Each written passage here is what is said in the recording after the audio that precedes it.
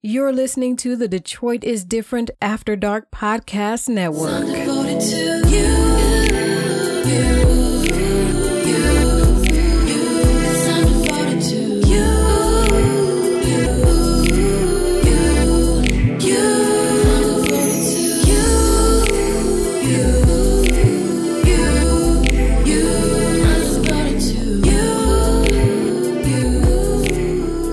Welcome back to another episode of Tiddies and Tacos.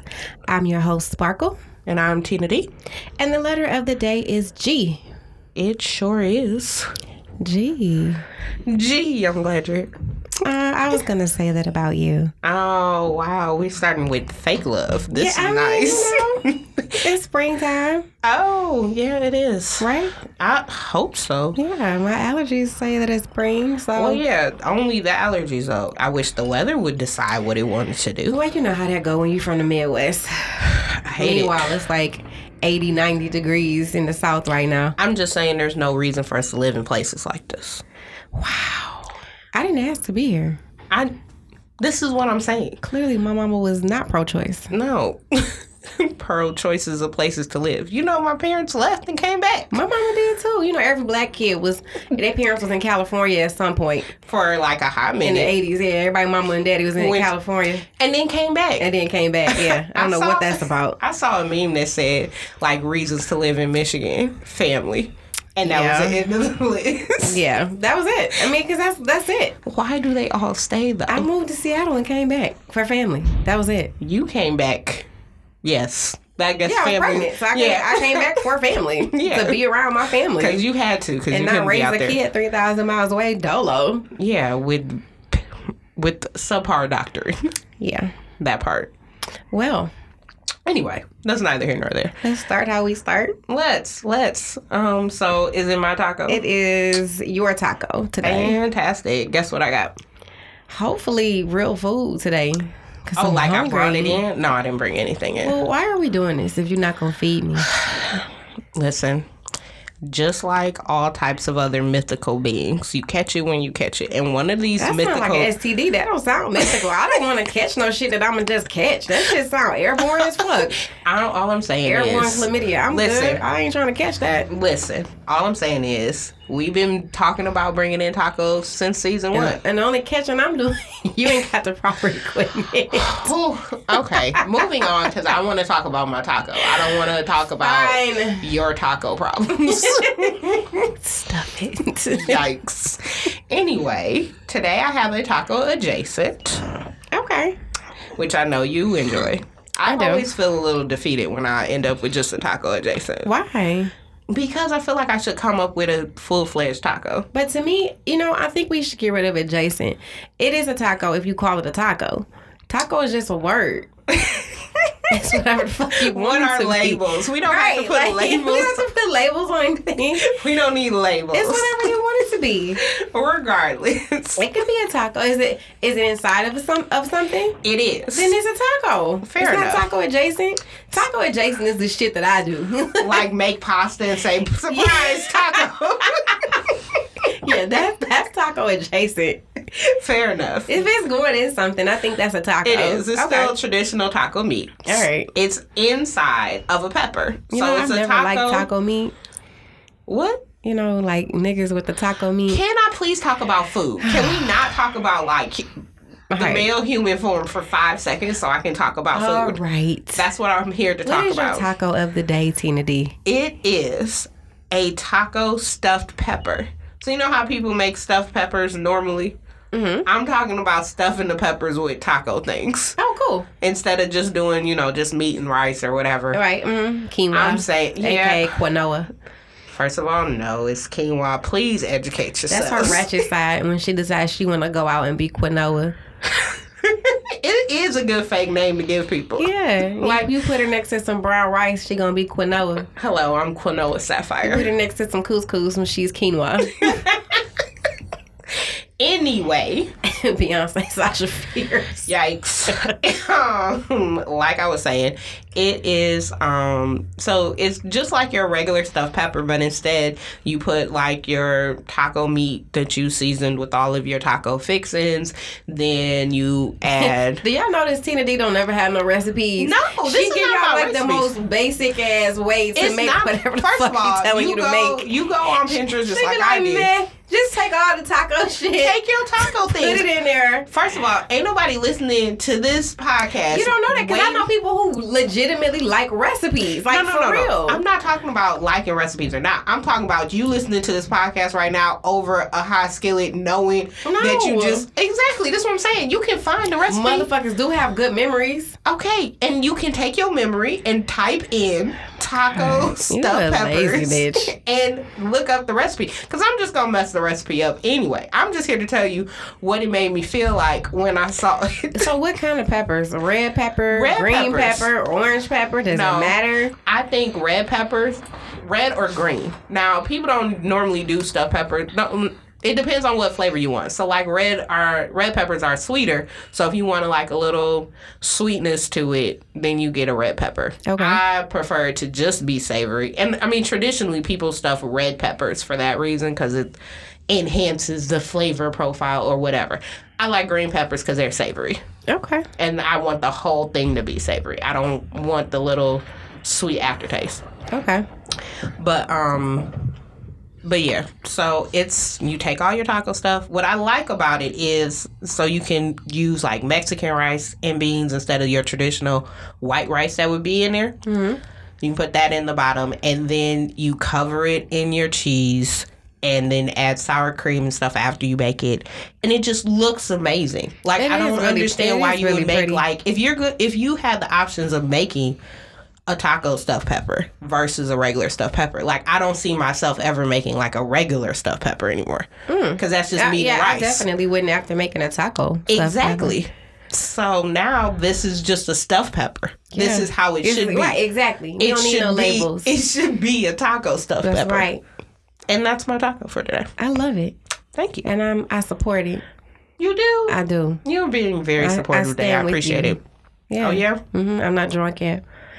I know. It's a very nice time, this happy middle, before we get to,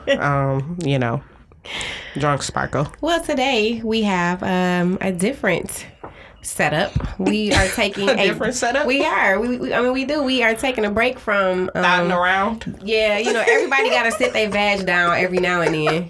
You can't just be going out every week like that. Like, that turn you into Tatiana. It does. Are we having a girls' night? Yeah. Let's have a girls' night. We're having a girls' night. That sounds good. Pajama party, Yeah. With the stuffed peppers. Or stuffed tacos. I mean, that's the only thing that's going to be stuffed. That's about it. Right.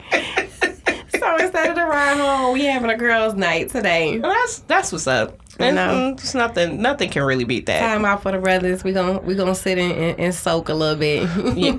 Wow. We gonna soak it a little bit. We really been out here if we gotta soak and snap it back, boss. So, you ready?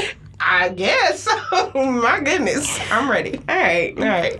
So, some may know her as Etta or EttaFlyy. I know her as Espy. She's a graduate of the first inaugural Goldman Sachs 10,000 Small Businesses Program, founder of the EttaFlyy Detroit Boutique, manager of her family-owned bakery, Sweet Potato Sensations, right here in Detroit. Shout out which has the best sweet potato pies, hands down. Absolutely. In the fucking city. And they have karaoke now. Hold on. And their brunch is dope. Yeah. Sweet potato waffles. Yeah. Shit is dope. It's crazy. F up. They have karaoke now, though. Do you know that? No, I didn't know that. Yeah, they're doing karaoke now. What? Yeah, I saw it on the internet. We gotta come back to that. She's the co-founder of the EttaFlyy Detroit We Rock Dope Hair Expo alongside her dope-ass sister, Jen, which is a huge event where vendors come from around the country to discuss, showcase, highlight, sell, and engage in all things black hair and beauty. It is awesome. And she is one of the most brilliant, magical, and innovative women I've ever met.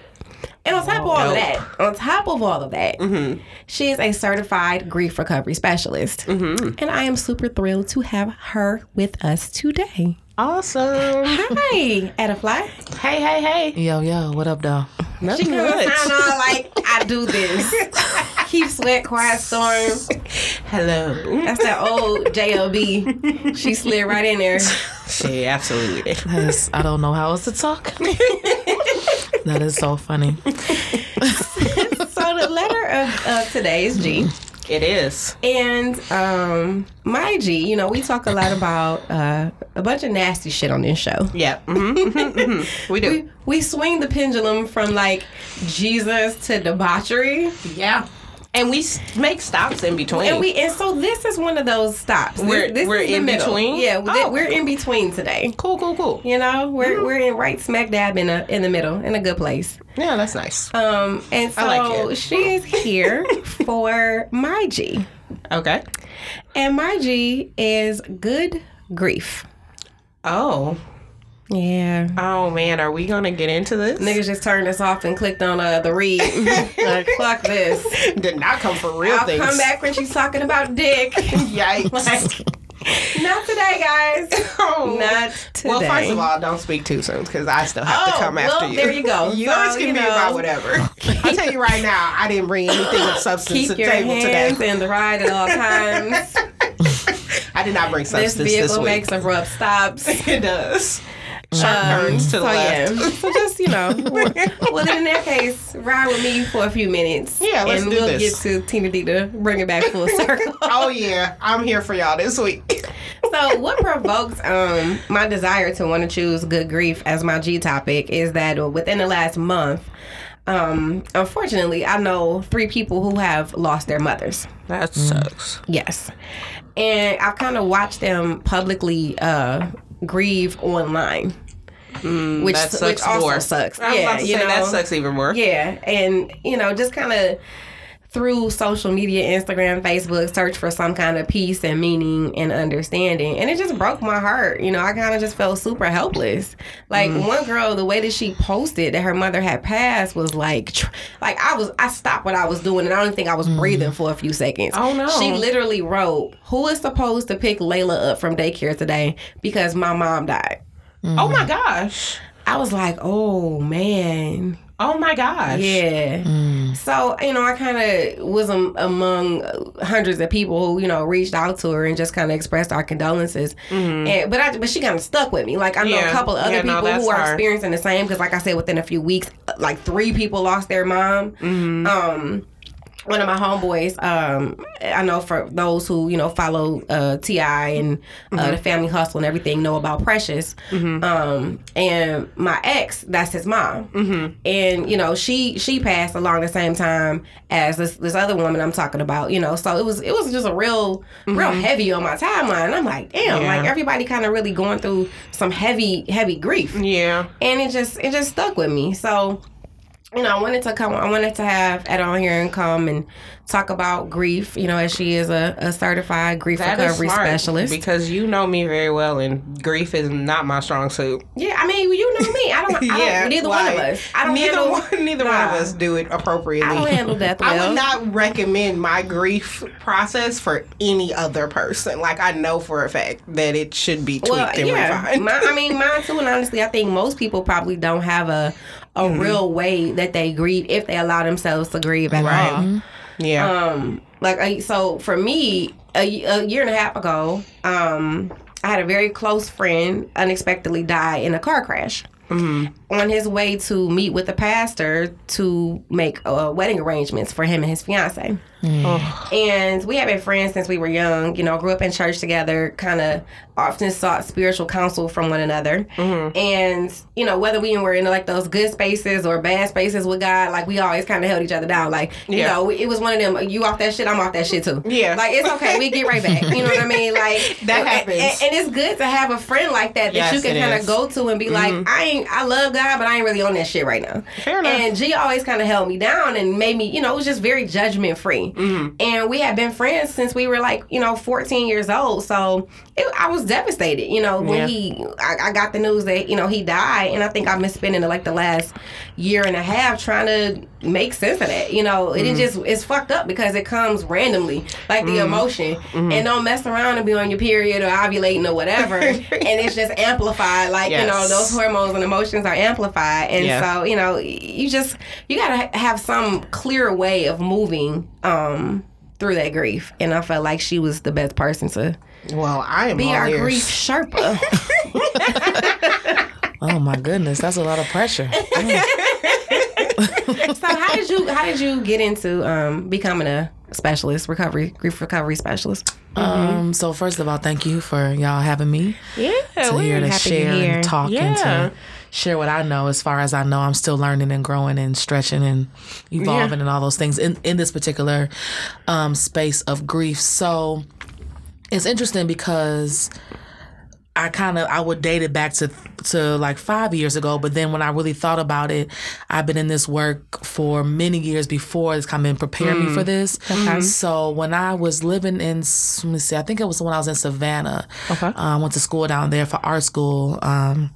I was a grief camp counselor for kids. Oh, wow. At the Full Circle Grief and Loss Center. And I spent some time with kids that had suffered a traumatic loss, mother, father, sister, brother, something like that. And I spent some time with them being a camp counselor, sitting in sessions, group session with them, helping them navigate through this loss. And I just forgot about that. Oh, wow. I kind of forgot about that. And I've kind of always, I had a very, when I was, I want to say elementary school, one of the first loss that I can remember. And I always wonder now, like, where his parents are, because I always call his name. I'm really big on ancestors and keeping them present and keeping them around, which I think can be helpful in dealing with people that have lost. John Beeman is his name, and he was in a car accident when I was in elementary school. We're in the same grade. I think he might have been a year older than me, maybe, but I think we're in the same grade.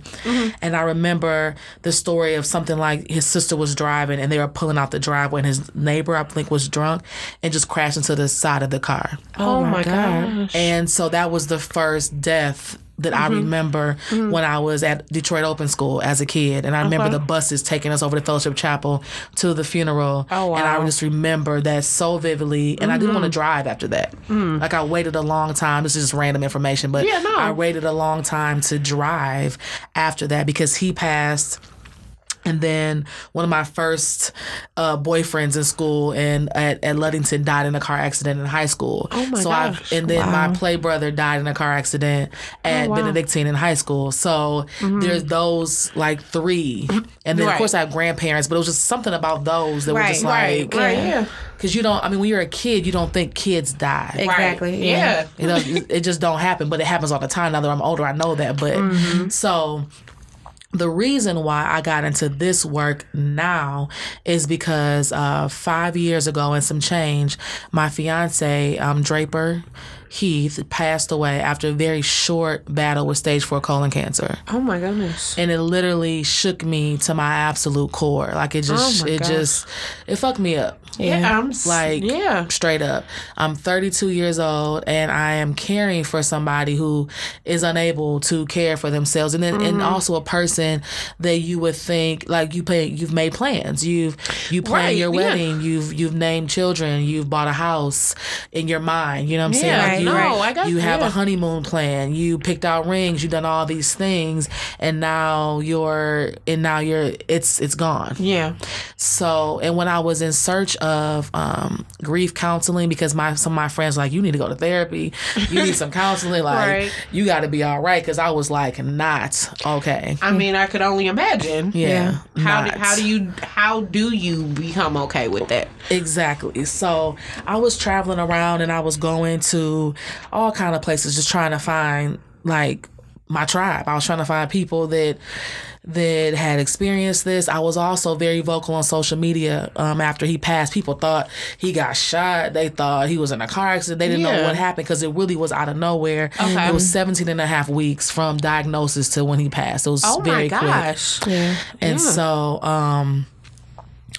I remember, and I tell this story often too, that when I took him to the hospital for what I did not know would be the last time, I wheeled him in the hospital, and this group of girls, they're kind of off to the side, and they were screaming and crying, and somebody had been shot, and somebody ultimately had passed away.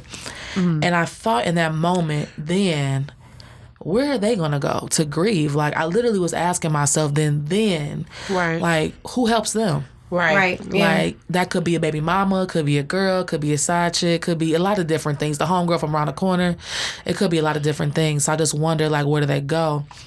And then after Dre passed, and I started going to different, like, hospice bereavement groups. And so did you find going to the groups, was it cathartic, or was it just really difficult? I mean, it was... Or was it both? It was a little bit of everything. I mean, I kind of felt at peace because I could be around people that had experienced some sort of, because I was looking for spousal bereavement.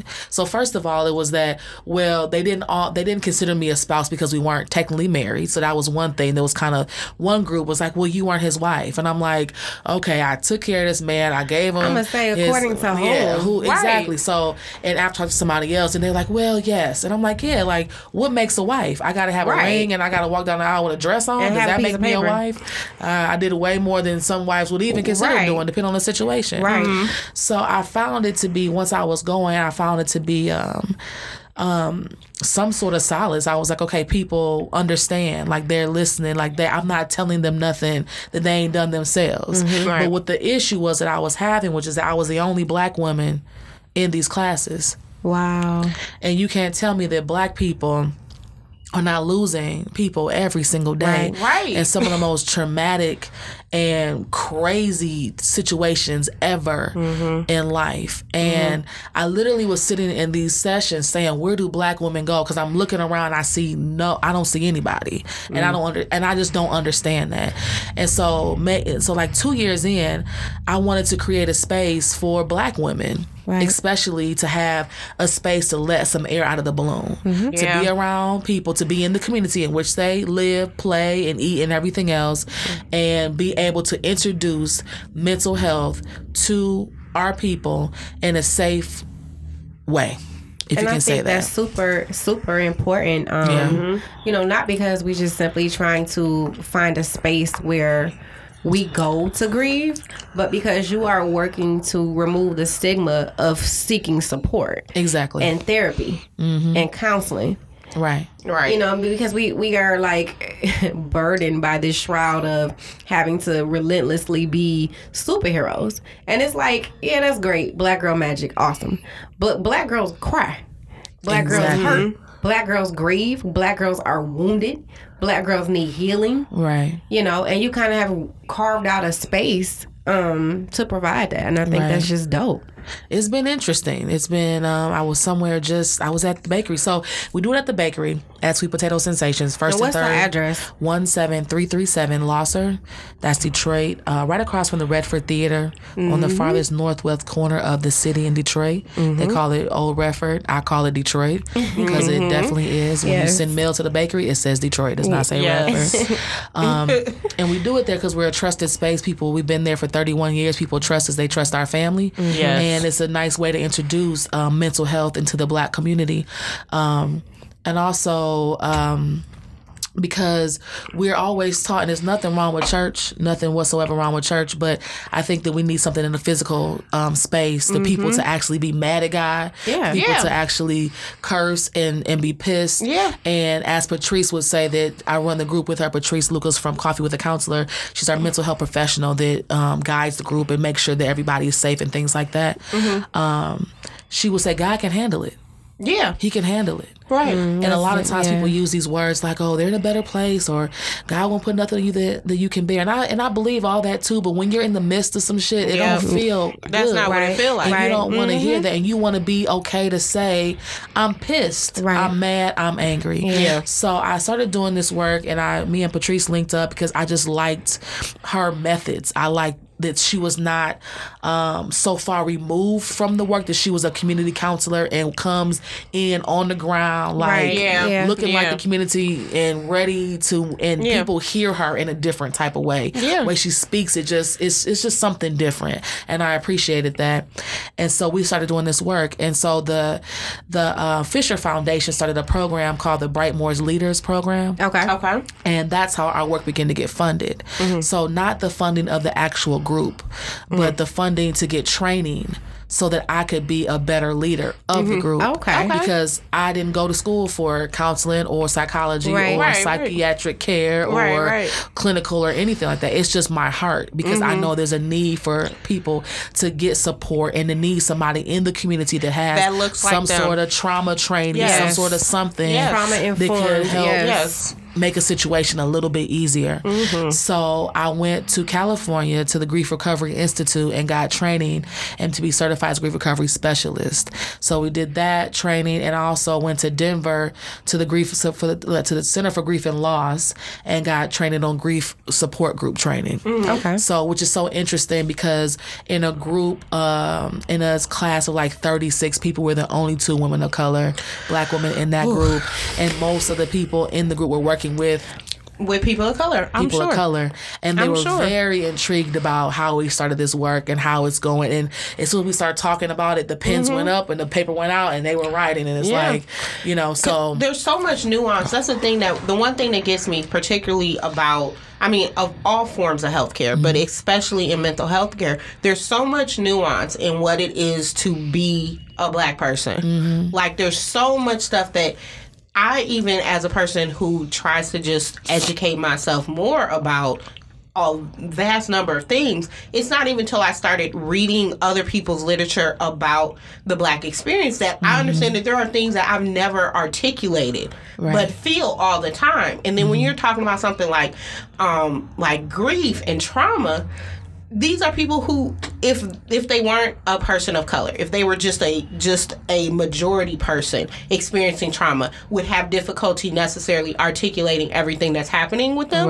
Then you just layer on top of it being a person of color, and then the only place for you to turn is a space that is foreign to you. And or even having to explain to a doctor what your cultural situation is before you can even get to the fact of the matter. Exactly. And that happens a lot with people in the group. They'll say, I was going to this doctor and I had explained to him just about being Black before I could even get to my mama died or my husband died or my neighbor or something. And when you talk about trauma, it's something so interesting, because trauma and grief are like 2 different things. So if you don't address the trauma of the situation, you can't get to grief.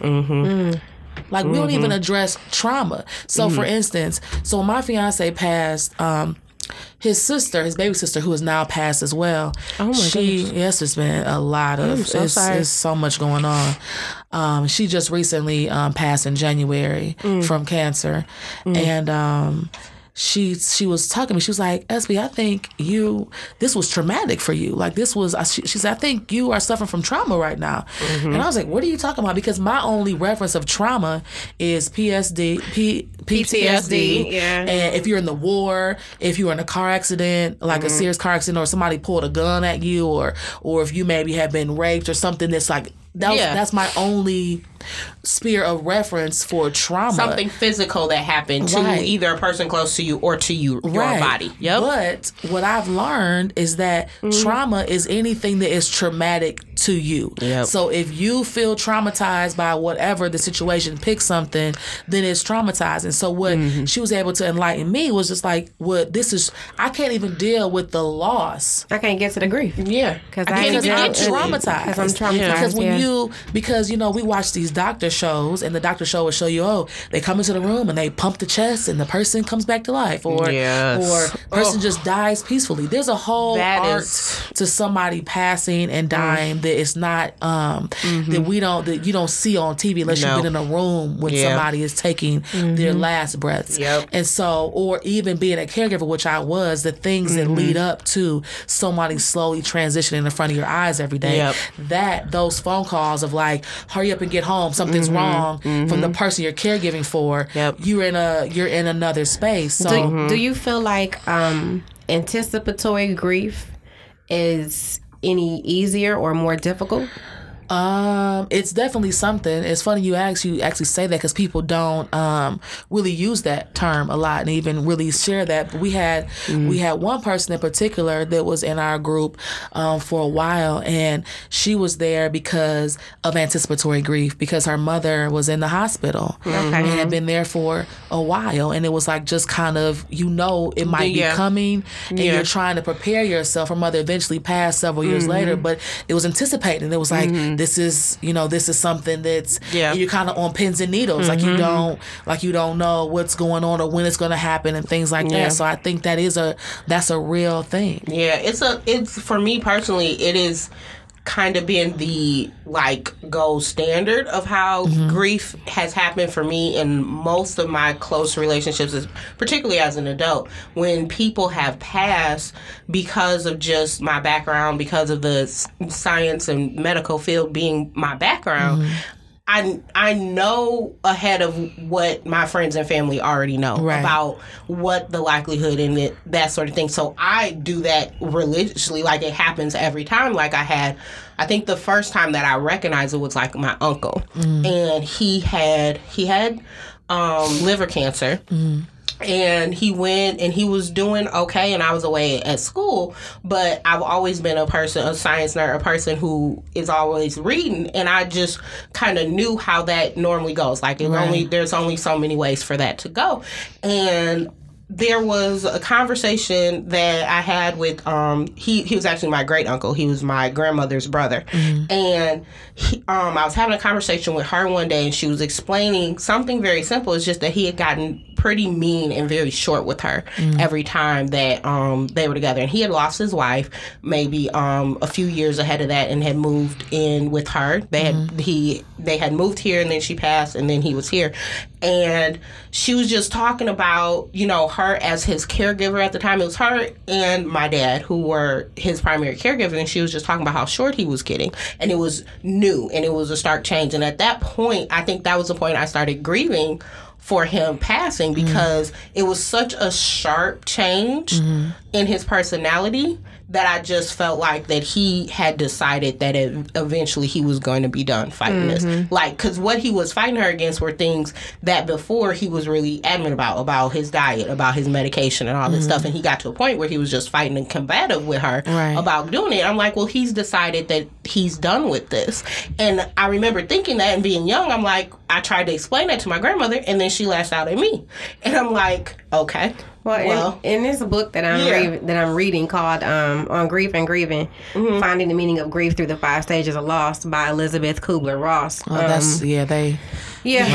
I'm a writer, and so I've been doing some research on grief so I can write about grief for Black women. But talking about anticipatory grief, that's where I learned the term anticipatory grief. We use her terms in her methods and grief.com and the website and all the 5. People might say there's more than 5 stages of grief, but because there's 5. You could add more if you want, but you can cycle through them. Some people say, well, I think I'm on anger right now. I think I'm on depression right now. You know what? There's another book that I was reading too called Anxiety, The Missing Stage of Grief by Claire Bidwell Smith. And she talks about how for a lot of people, you can replace the bargaining stage with anxiety, and how anxiety is a lot more prevalent in those stages of loss. And people dealing with anger and in a way of expressing frustration, and how it's nothing as frustrating as feeling out of control, and how the lack of control causes that anxiety. That would make sense. And how people don't really talk about anxiety in terms of grief. But in the other book, in On Grief and Grieving book, I like the fact that they said, grief is the intentional, and this is a quote, grief is the intentional emotional response to the pain of a loss. It is a reflection of a connection that has been broken. Most important, grief is an emotional, spiritual, and psychological journey to healing. And I think people need to be reminded that it's so multifaceted, and it's not just this physical brokenness. Maybe I'm not showering, maybe I'm not doing my hair, maybe I'm whatever. But it's a mental, emotional, psychological, physical. It's a thing that literally takes over your world, depending on the severity of your grief or your loss. And it's not just, if I can interject, it's not just losing a person physically. Yeah. We do focus a lot on somebody passed away, somebody transitioned, somebody died, but right? breakups to do Breakup, that. divorce. We have women come into our group that has been through a divorce, has been lost their kids in a custody battle. God, and you don't think about, I never would think about that till they show up, and I'm like, didn't think about that. Lost their resources, got a promotion at their job, and now their friends are the people that they manage now, and that's a loss because they're not friends anymore. Wow. They lost their home. They've lost their sex life or sex, whatever, drive, libido. But then when you kind of realize it, it's like, oh, but my mama died last year. Or, oh, I lost my son 6 years ago. And so all these things are kind of compounded and they're strung together. And you don't even realize some of these things because we've been masking it. We've been shoving it to the side. We've been told to be strong. We've been told it's okay. We've been told, well, aren't you over that by now? You're still going through that. Yeah. Right. And a quote we use often is, grief is the price you pay for love. I will never, ever in this life that I live right now get over the fact that Draper has died. What I will do is get about the business of living, which is what Patrice says all the time, is that I know I'm still here. Right. And I have things to do. But I don't hold it in my throat anymore like I used to hold it, like a rock. I hold it over to my left shoulder. I hold it in my heart. I hold it somewhere else. I can still move and function. At one point I couldn't because I was holding it, so I was holding it up in my throat. I couldn't think. I couldn't even tell a story without breaking all the way down. Right. And I think we have to allow ourselves the space to be broken. In the bend until almost broken. And that is okay. Crying is ritualistic. We have this whole thing, oh, don't cry, like we pass tissue around. Sometimes we don't, because tissue stops the tears. We need to cry. We have not been crying for so long because it's a sign of weakness. I'm doing air quotes, and it's not. It's like people cry when something amazing happens, or you cry when when you're sad, or whatever the case is. And those are the things that we're not doing because we're not. I think in the Black community, and even in the person of color community in general, we don't talk about grief in a way that ushers it into our lives so that we can include it in how we move. We go back to work quickly. We suck it up. We cry in the car. We cry in the pillow. We cry in the shower, and we don't want anybody to see us crying. Our kids not informed on, well, mommy's sad, and that's okay. Then mommy's sad because daddy isn't here, or mommy's sad because mommy's mommy died, and they see how we move with that so they can better understand how to move through our grief. It's funny you say that because my daughter, she told me a few months ago, she said, I'm here to teach you how to be happy. I said, okay. And then a couple of days ago, she says, Mommy, are you happy? I said, no, not today. I'm not. She says, well, are you sad? I said, yeah, I'm sad today. And I turned to her and I said, that's okay. I said, that's okay today. It's okay to be sad sometimes. I said, but I'll be happy later. And that's my goal, to kind of begin forming the fact that it's okay to emote. It's okay to feel your feels and be where you are in that moment.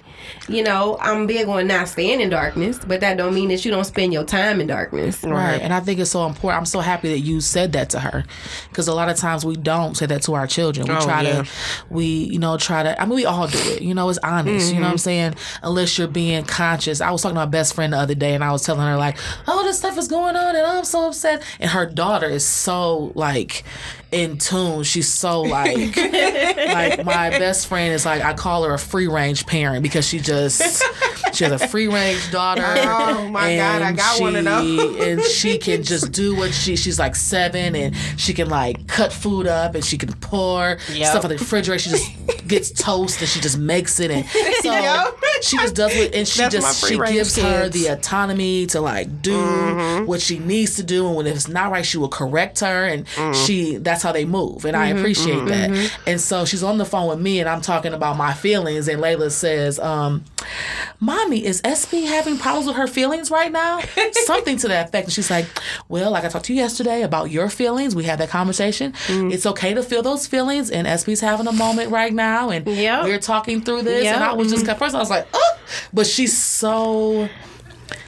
just she at 7 for her to, I forget the exact word she used, but it was so just, is Espy having problems? You talking to her about her? I mean, for her to even say it like that and to know that. To have a full understanding of Right, to have an understanding that she can't hear me talking, but she hears her mother response to what I'm saying. And she's able to know, maybe something isn't going on right. So I think that we have to make those conscious efforts to give ourselves space. And that teaches her to both be supportive to people who are in the midst of emotion, as well as emote yourself. So that's, I mean, she's getting a double lesson right there, which is awesome. And something else I think about often too is like we in this social media world, get out your feelings. Why you in your feelings? I can't stand Everybody that. That's feelings. And I preach. don't like that I don't like at that either. all, because I feel like we don't feel enough. And you have to feel. If somebody close to you has died, why should you not feel? Right. Why should you be over that in 7 days? Yeah. Or if you yourself have been through something traumatizing, you know what I mean? Maybe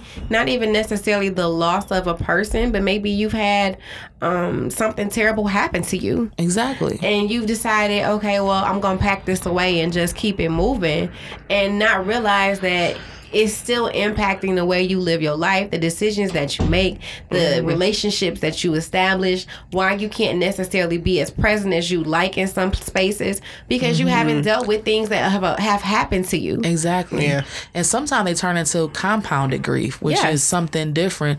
And there's another term that I slip in my mind at this, it's like an extreme case of grief, and I can't pull the word right now, but I did some studying at Columbia for a session and talking about compounded grief and complicated grief is what it is. Okay. When you're not able to function. Like, grieving is fine. I mean, we do that. We grieve relationships. We grieve all different types of things that have happened. And even one of my staff has been posting a lot about, she's about to get married later on this year. And she's like, I'm grieving my singleness. Wow. Like, and she's like, I want to take the opportunity to grieve my singleness. I have. That's something that I've thought about as a person who formerly was a commitment phobe, and now moving into a space where I actually want to be married. I think about that all the time and how life will change.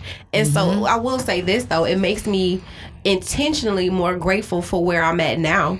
Like, I like sleeping by myself, and I know for a lot of women they don't. They like to have somebody at night. Well, for me, I literally sprawl out in my bed on purpose, because I'm like, this ain't gonna be your life forever. But I want to appreciate my moments while I got them, right? And so that I can really move into that other space and appreciate that, because I've lived this space till its fullest. Right. But I think that comes from the fact that you have a resounding and solidified hope that that's not your space forever. And I feel like a lot of people who get caught into that, you get caught into, this is going to be forever. You know? That's true. And that's what happens, is you get caught into, like, whatever it is you're feeling, being the feeling forever. And you have to be reminded that it's not forever. Right. And I also think it's you being present.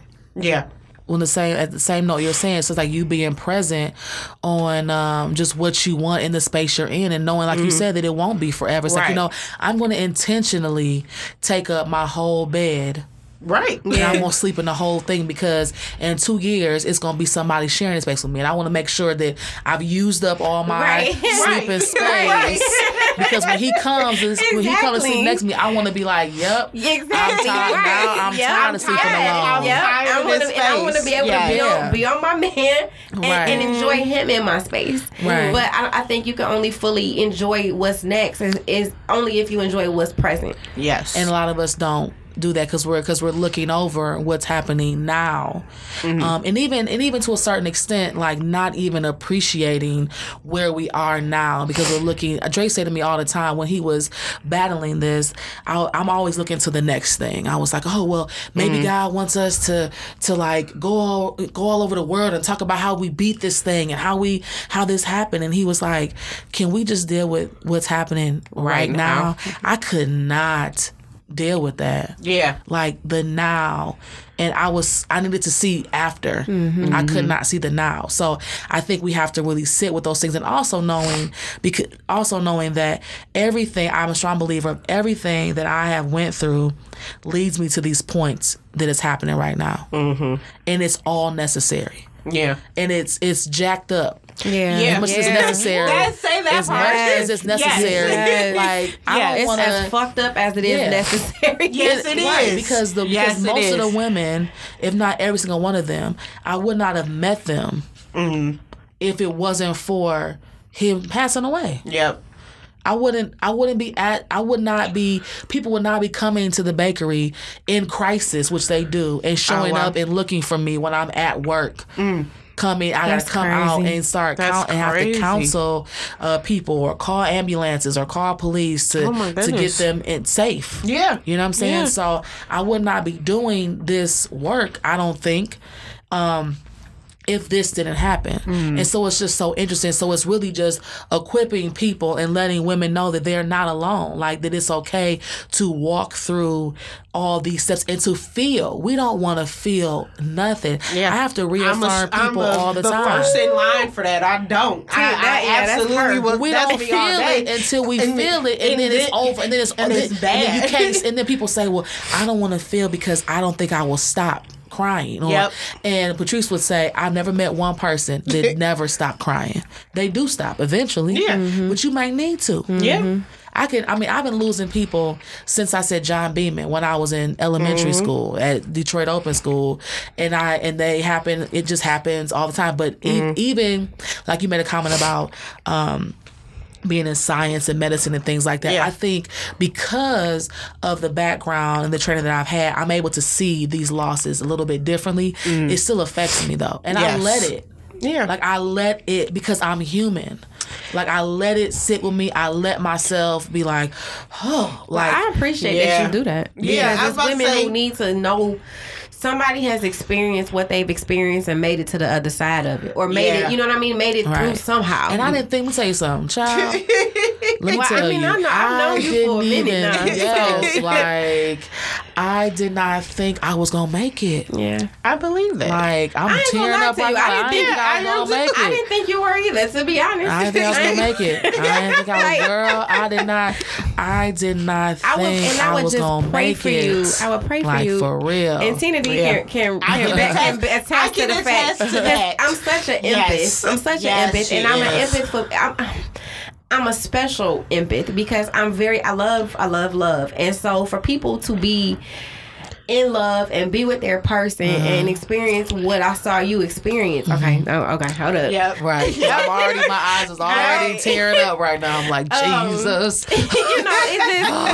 It broke my heart. And I just, I would tell her, and I would get Terry talking to her about you and him and, and everything, and just, really, for real, praying for you. And I know you had all kind of people praying for you and supporting you and everything. Yeah. You are so totally widely loved and adored. Right. You got people from, all across the globe really in your corner, but just as another person and watching it play out the way that it did, I just, it was emotional for everybody. Yeah, I've said publicly and privately to people before that I literally think that if it was not for other people praying for me, I am so serious. Whoever you pray to, you light a candle, you light an incense, you go to the tree outside, you go to the mosque, you lay on a prayer rug. I'm an equal opportunity prayer receiver, God. Whatever it is. If the prayers are honest and they coming from a sincere place, I literally feel like if people did not pray for me in the way in which they did and send me good energy, because that shit literally turned my world upside down. I would have never. Cannot imagine. Ever. And then being young. And so then when I was posting a lot about it, a lot of women, and I didn't even know, a lot of women were reaching out to me on social media because they had also lost their significant other young. And I was, you kind of expect that when you're older. You think, oh, I'm 50, I'm 60, I'm 70, I'm 80, I'm 90. You expect this. You don't expect it at 32 and he was 37. No. You don't even know how to. No. You don't even. What do you do with that? Where do you start to process something like that? That's how do you. Who are you? Like what? Like what do you even? How do you even navigate through this? And so I got on too much makeup for this episode. I don't know why you did it. I came looking like this intentionally. I came in my good comfy pants because I knew where this was going for me. It took me too long to do this eyeshadow. But I think it's dope. I feel like we need to have these. Actually, Patrice and I were coming off the idea of doing some more podcast and grief work, just talking, because when I first started talking about it online, people were like, "Is it going to be a podcast? Is it going to be Periscope? How can you?" Because there weren't anybody in their area that they felt comfortable with just talking about it. And you don't. And I love all people, okay, but I think other cultures, our Caucasian sisters and brothers, like these are conversations. Not all the time, but for the most part, these are conversations that they talk about. Yeah. You know, they give space to it. Yeah. And when your child is sad or somebody, it's like we have to give space for that. And it's okay to send the baby to counseling. It's okay when somebody at their school I want to go into school sometime when they've had traumatic losses in the school and be able to sit with these children and to talk to them about these kind of things. It's okay to be heavy on this, for it to like stay home and to take a break. I mean, even in the workforce right now, if a significant other dies, you may get 4 days. If your mama died, you get 3. Right. How do you even... You know, how do you navigate through... You have to at least go through 4 seasons. At least. Yeah. And I'll tell people in the first year after Dre passed, I can't even remember what happened. I legit, as honest as I'm sitting in this chair right now, I cannot remember 2014. He died November 2013, but the 26th, day before Thanksgiving, he passed away. I cannot remember what I did.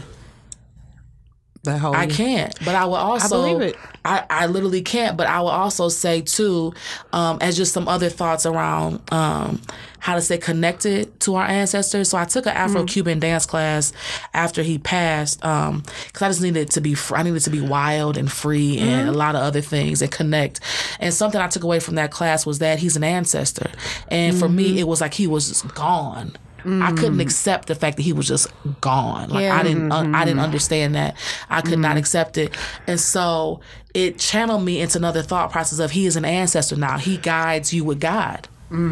Like he's moving things with you with God. Like he's like, shut that door. She don't like it like that. She, like, let's do this like this. Like, and oftentimes I'll be like, Dre, like, if it ain't right, can you tell God, can y'all do something? Can y'all move? I mean, let me know. Is this what you want me to do? Like, and so,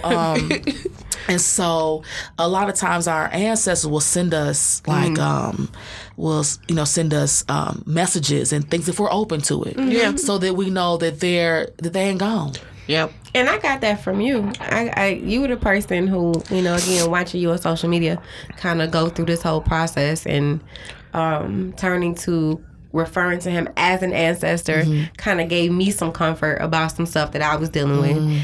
And one of the things that was said when I attended my friend's funeral was, he's the future and not the past. And that really consoled me in like a really deep way.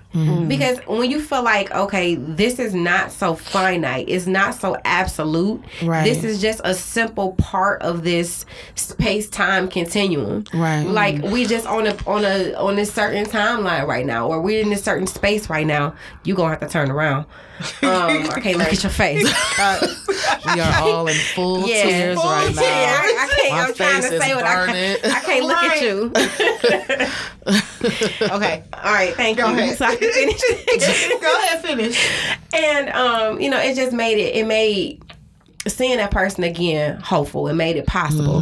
And like you said, I couldn't accept that this was over. I still can't accept that this is over. Right. You know, I accept that this is now, but it's going to be different in the future. Right. And so, so this is my ancestor now. Right. And I feel, you know, like I said, that was the homie. Then that was my spirit. That was my Jesus buddy. That's my spiritual buddy. Right. So a lot of times when I'm talking through stuff, you know, spiritually, you know, I talk to him like, "Gee, what you think?" You know, that kind of thing. Yeah. And then what's crazy though is like some shit happened though, like where I get like a clear sign or symbol or whatever, and I feel like, okay, I can move forward. Because they still here. We stop talking about them. Yeah. Because it makes other people feel uncomfortable. Right. But we keep them alive and present when we keep talking about them. I talk about Dre like he's still, people be like, I'm like, oh yeah, he died 5 years ago. They be like, huh? I'm so sorry. I'm like, I know it's sad because I'm in a different place now. I'm still sad because I'm in full tears, but I'm not, but me crying is not like me being down and out. Like I'm honoring him. I recognize he was here. I recognize his effect on my life is ever present. Yeah. I'll be so much better of a woman and a wife to somebody amazing because he came. Mm-hmm. Right. You know what I'm saying? But I feel like we have to acknowledge that. And it's things like for instance, a quick story. So he used to always kiss me on the, you can't see what I'm doing, people, but like so where your lip is, the little above your lip, that little indention, right? And because I think noses are kind of nasty because snot comes out there in burgers or whatever, I'm thinking like, oh, don't do that, that's so nasty. And so after he passed away, one of his really good female friends was like, oh, I dreamed about him the other night, and I felt like, how you dreaming about him? And I ain't had no dream, or he can't even dream. And I was like, wait a second. What's this about? And so people are telling me, I'm with it. People were like, maybe you just, you're still very hurt. You're not open to him coming to you yet. And I was like, okay. So some friends of mine and family got together and helped me get a trip to Costa Rica to get my whole mind right. Okay. And so when I got there, I realized that I didn't have enough money to eat for these next 9 days. Oh my gosh. I was like, oh, maybe I don't have enough. So I went to Walmart when I used to shop at Walmart. I don't shop there anymore. And to buy lunch meat and bread and things like that to kind of hold me over as I just going to stay at this Airbnb and just cry for the next 9 days. Right. Okay. And so I went there and I picked up some Snapple bottles and I picked up some food and stuff and brought it back to the Airbnb, labeled it, put it in the refrigerator, went back upstairs. A little while later, came down. I was like, let me get a bottle and go back upstairs. And I came back upstairs, sat on the side of the bed, cracked the bottle open, took a drink, and they had these facts on the inside of the bottle. And I'm going to paraphrase. I used to carry with me, but it said fact number 1142, something like that. The indention between your nose and your top lip is called the philtrum. And I literally... Oh my God. Okay. We're going to have to end this episode. I fucking cannot. I literally lost it. Yeah. On the side of the bed in Costa Rica, and some random white ladies, like her Airbnb, beautiful place. I literally lost it, and then I said, "Oh, this is a coincidence." This, and I try to justify. That's the thing that happens right behind it. You have something significant happen, and then you try to rationalize it away from what it is you need to heal. Versus acknowledging that ancestors, they come to you, they speak to you. If you invite them into your space, they are not gone. Right. And so I hold on to that. I also hold on to a thing that he got me. And I'm sharing this because I think we all have these nuances that happens, and we brush over it and we overlook it, and we try to that was just a thing. And it's somebody that has transitioned, that is trying to give you something, a gift. Right. So Valentine's Day, maybe a few years prior, he had got me one of those Hallmark little things that open up, little heart. Like a card? It was a flower vase that has a flower that opens up and says, "I love you" on the inside, and you press the button and it closes. It had been dead for years. It just didn't work anymore. This was the first Valentine's Day after he passed. And I was, of course, I was in my feelings, and I was rightfully so. And I went in the office, and the flower was sitting on my desk, and I pressed the button, and I'm like, this thing, it was closed. I'm like, this freaking sucks. I'm just upset about this whole thing. Absolutely. Several hours later, I come back into my office after I've been working for a few hours. That freaking flower was open. Oh, wow.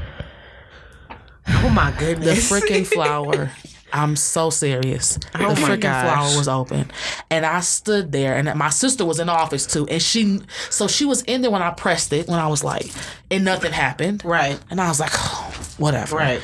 And when I came back in the office, she was sitting in there. She saw that flower. She was like, oh my God. We both were like, oh my God. Oh, girl. And It's time for me to go. And I was like, Mommy. And she came in. She was like, he's here. She just started like talking. I was just, I'm bawling and crying. And I'm just bawling. So it's like, I take these moments. Mm-hmm. I take them and I share them because I want other people to know that their loved one, their whatever, is not so far that we think. Mm-hmm. Yeah. They're closer than what, if we're open to keeping them in part of our life and in the conversation and feeling all the feelings and getting to acceptance and going back to denial and going to anger and going back to bargaining and going to acceptance and then going back to something else and it's not that we accept them dying, but that we're still here. Right. Yeah. I think, and you're the expert, so let me know. I would not say expert, Lord. But I've done some more knowledgeable of us in this room right now. But I saw something. Are we passing tissue? Please pass it around. Oh my God! Right? I did not intend on crying today. Sometimes you be so full, child. You just be so full. Yes. Oh my God! I'm gonna just leave it by me because whenever this happens, because I don't cry enough, I'm sure it's so funny because I thought you were gonna be like the hard one in here because you were like, oh, I don't even grieve, and I was like, no. I looked over and said, is she crying? It happens continually, like whenever she got feels low key. That's what happens when they go underdressed. I cry all the time. I'm not crying his makeup off. Right. But I saw this thing particularly about grief that I thought was good, where they drew a box and there was a button in the box and then there was a giant ball in the box. And they say when you first experience loss, the giant ball is the loss, and it's pressing, obviously because it's taking up the full space of the box, it's just continually pressing on the button, and the button is like pain and grief. And they say as years pass, what happens is the ball gets smaller, but it's still in the box, so it's still bouncing around. And so what happens over time, as the grief ball gets smaller, or as you begin to heal, it gets smaller, it's not that it ever goes away, it's just hitting the pain button less and less. Right. And I just thought that was a nice visual. That is a nice visual, because that's kind of how it goes. Like, you have people that pass and you'll be fine, and then one random thing will happen, or a series of things will occur, and then my grandmother died when I was 20, right before I turned 21, and it's crazy that I was thinking about this yesterday, how long she been gone. And it doesn't feel like she's been gone as long as she has. Right. This was in 2007. And it kind of just feels like it just happened yesterday, because I remember exactly where I was. I remember every single moment of that. Right. Because my grandmother and I were very close. My family is small. My mom's the only child. So we had a very close-knit family. And my grandmother kept us a lot while my mom worked. And it's crazy because sometimes I will, I have days where I just really, really miss her, and I kind of get, emotional. And then most of the time I miss her and I still feel that grief there. But you're right. It's not hitting like that pain. It's not as severe. Right. I'm not as debilitated. Because originally I was fucking debilitated, like legit out the fucking game. And over time you collect yourself, you're able to, go about, as you put it, Patrice, go about the business of living. Right. And the ball does shrink, but the ball never leaves. Right. It's not, and people like, well, when will I feel better, or when will I? It sounds so cliche, but it's time. It's legit. It sucks, and it's allowing yourself to feel the holiday, and to feel the birthday, and to feel the seasons change, and when you finally, I remember when it was getting to like there was no more work to be done in his regard. Like, we had done the funeral, and then maybe a little while passed, and now it's like now the tombstone is about to go in, and or the headstone. I'm sorry, and it's like I was saying to Nikki, his sister, I was like, now what do we do? Like, and she was like, that's it, baby. Like, this is it. It's like there's no more. I have no more business to tend to. Yep. So it's all these things. We have to really let yourself feel these things. Even getting rid of, I still have most of his things in my basement at my house. That's something else I have to, that I just kind of forgot about because it's been down there, even medications and stuff like that. So it's like you have to allow yourself to feel all these things so that the ball can get smaller. Yep. And that you can be okay with, like, today is not a good day. Yeah. Today I'm not feeling like A1. Some people remember dates and times and moments and they count the seconds and the hours since their loved one has passed. Some don't. But my body will remind me. And something else I want to address is that if we don't address grief and trauma in a healthy way, allowing ourselves to fully feel that and to get some therapy, some counseling, some mechanisms in place to help us navigate through that, those things sit in the body and turn into other things. Yep. For instance, after Dre passed, and I use myself as an example all the time so people hear real stories, I was in a dentist chair for that whole next year. Why? Because I was gritting my teeth at night. Because I was mad. Wake up in the morning, my jaws were in pain because I was literally grinding my teeth at night. I had to get root canals and other shit. I'm breaking teeth because I'm upset. Or I was going to training with my trainer and he's like, well, open your legs up and stretch. I could literally only open my legs up maybe 2 feet open, wide, like sitting on the floor with your legs open, because I was holding in my all hips, of it in your hips, in my body. Because why? I had to go back to work. I had to manage people. I got to talk to my parents. They will make sure I'm okay. I have to smile on camera. It's like, SB, go on TV and smile and tell people at the bakery. I can't be on TV. Air quotes, crying. I gotta get it together. Air quotes again. Get it together, girl. Suck it up. So those things sit in your body and turn into disease. Yeah. If we don't, and people say, I thought you were okay. Now you're walking with a limp. Now your back hurt. A lot of these pains we're feeling right now is because we have not resolved some things, some trauma, some hurt, some heartbreak that's going on in our own bodies that we're carrying around in the physical space. Yeah. I'll be back. Y'all just going to finish this episode.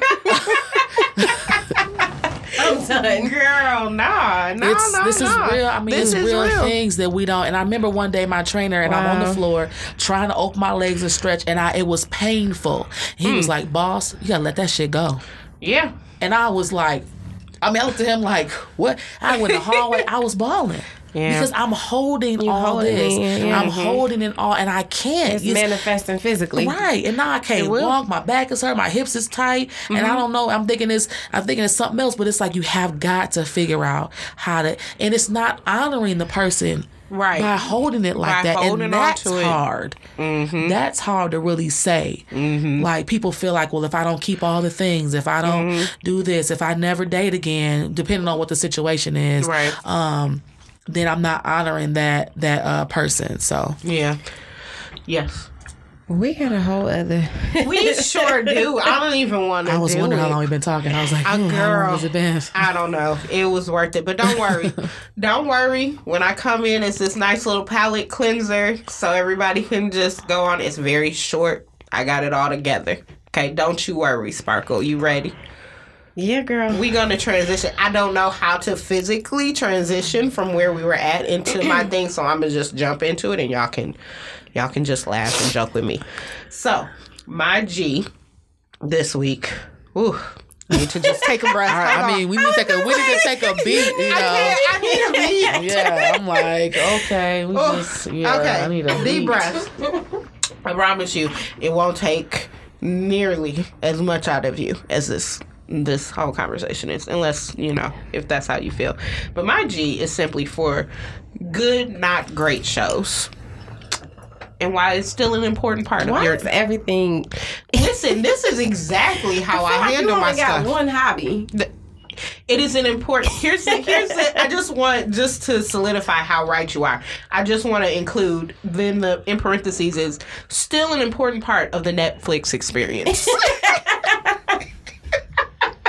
So, I would just like to talk about a few, good, not great shows that I've been watching recently and why they're still important. Like, everybody wants to talk about, oh man, I love such and such show. I love this show. You gotta watch it. Everybody wants to talk about it. Or, this show is trash. What about the good but not great TV shows? I feel like they deserve their time in the sun. I like your G. You know? That's cute. Isn't that a nice little, we're going to take this nice, easy breezy walk right out this show, okay? So, ladies, if you join me. So now I have picked for myself what I consider, let me see, 1, 2, 3, 4. I have 4 good but not great shows. Okay. Some people might argue with them because I've heard some people really enjoy some of them. But for the most part, I feel like we can all agree. So the first and most controversial I'm going to start with is... Don't say it. Umbrella Academy. Umbrella Academy was great. It was not. It was. It was very good. No, it was My great. nephew's been talking about that show, but I haven't watched it. Oh, you haven't watched it? Okay, so I won't spoil it. But Yeah, it don't was, spoil anything for anybody. I won't. Yeah, and I won't. But this is the only one that even has some level of spoiler to it. Everything else I feel like we can just talk about. But it was good, but it was not great. Okay. It has real significant plot holes. Number one, it has oddly developed story arcs for a couple of the characters. Like, not poorly developed or undeveloped, but oddly developed is how I will phrase that for 2 of the supporting characters. And it was very predictable. So it was not. It was to me. Not. You're only saying it was predictable because Ellen Page was the star and you were feeling like she was going to have a larger part. No. Outside of it, being that obvious, because that added a level of obviousness to it. You saying it was more obvious than that? It would have been obvious. So you knew what all of their powers were going to be? No, the powers. That's what I'm talking about. I'm talking about how the plot was going to how the plot develop. how the whole thing was. At the last episode, you was like, "Oh, I knew this was going to happen." Honestly, yeah. I don't know about that. But I like a lot of superhero stuff, so it fits all of it. And I'm not saying that makes it terrible. I said it's a good show. It's simply not great. Whatever. And people are out here really just championing it as great. And I'm just here to say, nah, fam. That's it. That's it. That's all it is. Also, the episodes are really long and it takes a while to pick up. Nah, yeah, it takes forever to move through Umbrella Academy. It really does. I did not even have enough happening in the first 2 episodes, and which is cool if it's a 20 to 40 minute show, but it was an hour. That's 2 hours. Yeah, for sure. 2 hours and nothing has happened. But that's the only controversial one. So some of the other ones, good, not great, but I've really enjoyed them. Okay. But they're only good shows. Good, but never great. Right. Mm-hmm. So the next one is Working Moms. I agree with that. Yeah, I know you've watched it. And it's one of those shows where it's like, there's a lot that I identify with, and there's a lot that I can relate to and empathize with, which you need that in characters if you're going to watch them. But at the same time, relatability was high. Level of entertainment was mediocre. Exactly. I couldn't have said that better. Yeah. But yeah, I really related to it, but I was just also not interested. I honestly think I related to it too much to find it entertaining. If that makes sense. It was more like a... But not great. Yeah. It was more like a... yeah, it was just more like real life in a way that turned me off to it. In a way where you like... Kind of like House of Cards. I stopped watching House of Cards when Trump got elected because this was no longer entertainment. Yeah, this was ain't reality. Funny no more. Like, this ain't no game. Nah, There's somebody crazy it's cool at the watching wheel. House of Cards when Obama is here. Right, and everything's chill and you know everything's fine and this is just a show. But that's the same reason that Veep had to go off the air. Veep had to go off the air when Trump got elected because no longer was it fiction. Yeah. So that was that. So Working Moms is another one. This one. The next one, kind of in a similar fashion to Working Moms, is I'm Sorry. Have you watched this at all? Mm-hmm. You watched that? Have you watched it? No, I don't watch any of these shows you're talking about. They're let me start with, these are overwhelmingly white shows also. So white or British. So what you watching on Netflix? Yeah, what are Me? you? Yeah. So I don't watch Netflix. Okay. Well, I don't watch regular TV. I watch it on Hulu because I'm not home I watch Hulu to watch it when it comes on. So what I typically watch, I like a lot. So I watch This Is Us. Okay.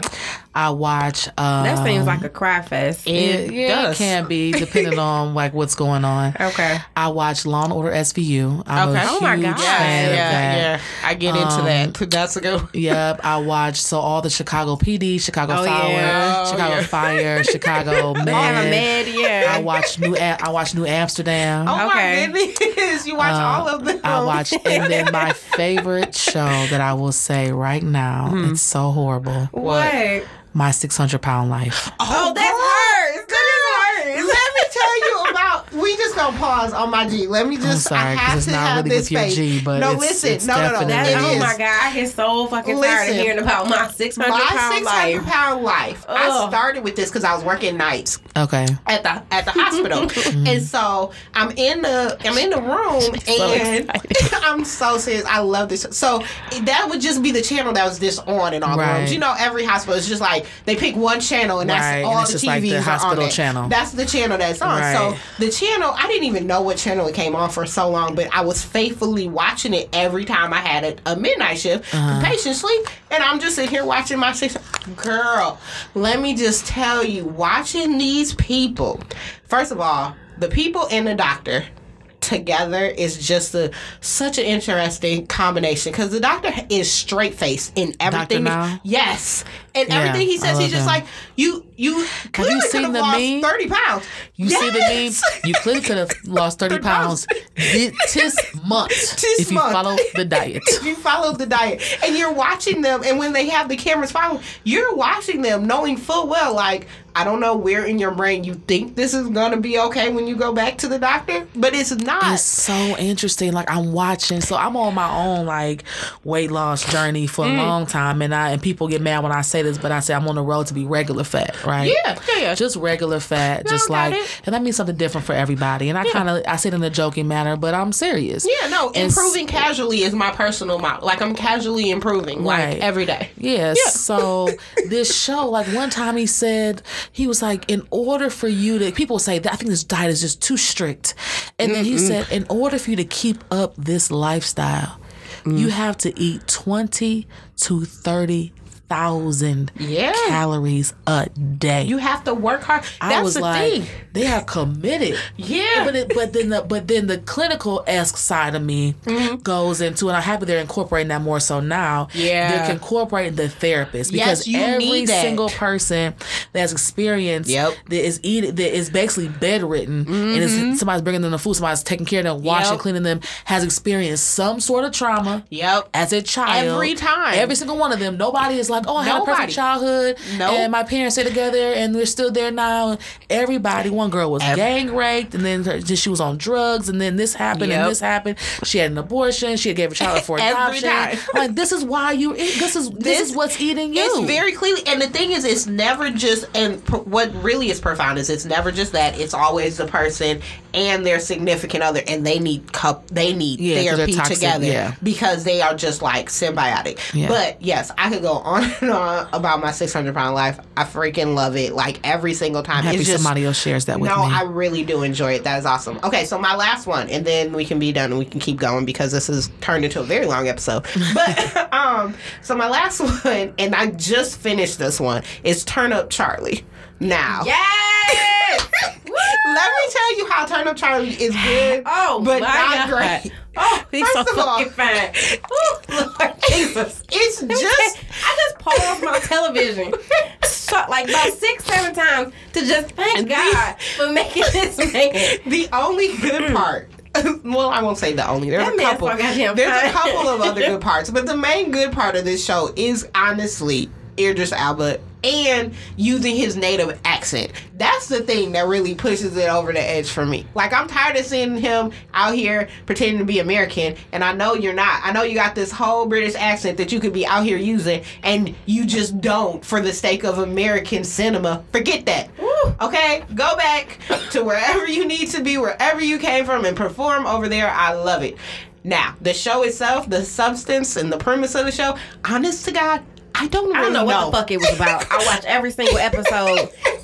I think I binged it. He was kind of a nanny and a DJ. He was a manny. He was a manny and a DJ, and there's that part. And he was kind of some white people, and they were and friends. some friendships or some and there shit. was a little girl. It was a little sassy ass girl that needed to be smacked in the mouth. Yeah, she did. But then you found out that her daddy needed to be smacked in the mouth more. And so I was cool with that. And so it was a good show. Mm-hmm. But definitely not great. Nah, it was great. Because I don't even know what I don't even know what it's about. And I can't classify it as a great show if I don't know what it's about. Whatever. I can. But I'm just saying these sorts of shows I think are necessary for your Netflix. That shit like, where my chocolate man with that beard at? Because, girl, let me tell you, everything's better than chocolate. Turn up Charlie. Turn up Charlie. Can't wait. Hope there's a season 2 with no sound. Just watch it on mute like I did. Just watch it on mute. But yeah, that's all my G is. Good but not great shows, you know. I like it. You need them. They're good. They're good space fillers. They are. Like, I watched all of these because I've been working on a website for my nonprofit, and they were great things to have on in the background. On the background, yeah. And they're necessary. I don't need to have to be all in and know the storyline. My baby went to sleep, and I watched Turn Up Charlie. I don't want to know what else she did besides watch Turn Up Charlie. Turn Up Charlie. Anyway, that's it. That's my G. All Look right. at that. Nice, quick, concise. All right, well, let's move on to life hacks. All right, you go first. My life hack is real quick and simple. Sound like she didn't have one. Nah. Okay, what is it? You know, people love to eat sushi. Okay. You a sushi lover? Mm-hmm. Okay. You a sushi lover? Me? Anna? I'm not a sushi. I'm Cooked allergic to all sushi. It's got to be cooked. Okay. Well, this is a tip on how to eat sushi. Okay. Throw it in the trash. You just decided to piss off half the people that listen to this. Throw sushi in the trash. Including our guests. This is how you act. So you don't like rice? You don't like rice? Not unless it's quinoa. Oh my God. That's not rice. That's the whole point of quinoa. I'm not a rice person. It's just, that is not rice. No.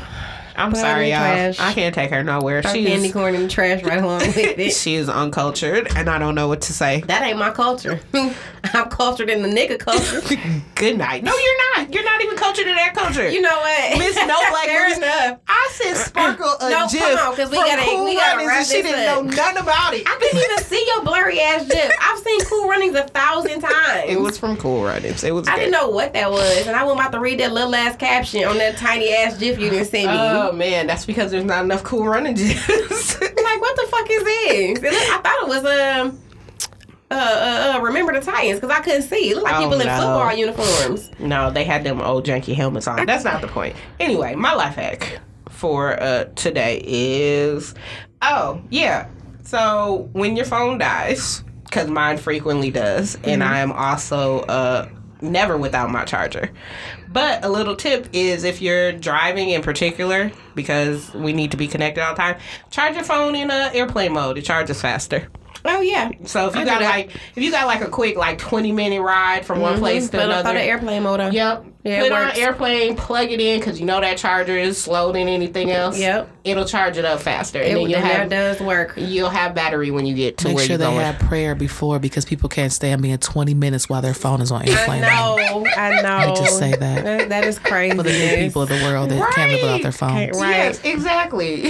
Airplane mode, 20 minutes of just alone time with your phone. Right. I swear. That's why I suggested while you're driving, because you shouldn't really be using your phone while you're driving Exactly. anyway. It's the best for that 20-minute ride somewhere where you shouldn't have been on your phone in the first place. Yeah. But so charge in airplane mode. Do that. Right. It's quicker. That's a good life hack. All right. Well, that is the end of this show. Yes, it is. Brought to you by the letter G. Yes. Feel free to check us out at the Nacho Cart. Like us on Facebook. Come and chat with us. We will also have all of EttaFly's information up there if you are looking for a space to go and emote and grieve and all of that. Or you looking for some good ass sweet potato pies and delectables. Whether karaoke. whether you know it or not, you looking for what they have. You looking for sweet potato sensations is what you doing. You may not know it, but you are looking for what's in there. You know? So we will have all the information at the Nacho Cart. You can find us on Google Play, Spotify, Stitcher, and iTunes. Also, while you're on iTunes, guess what you can do? You can rate us 5 stars and 5 stars only. Anything else, you can't. Keep it. Keep it. We don't want it. Take it back to your mama. Share, subscribe, and do all of that. And then until next week, Eat a taco, rub some titties, and we'll holler at you next time. Thank you, and thank you, EttaFlyy. yay! Thanks for having me. Bye.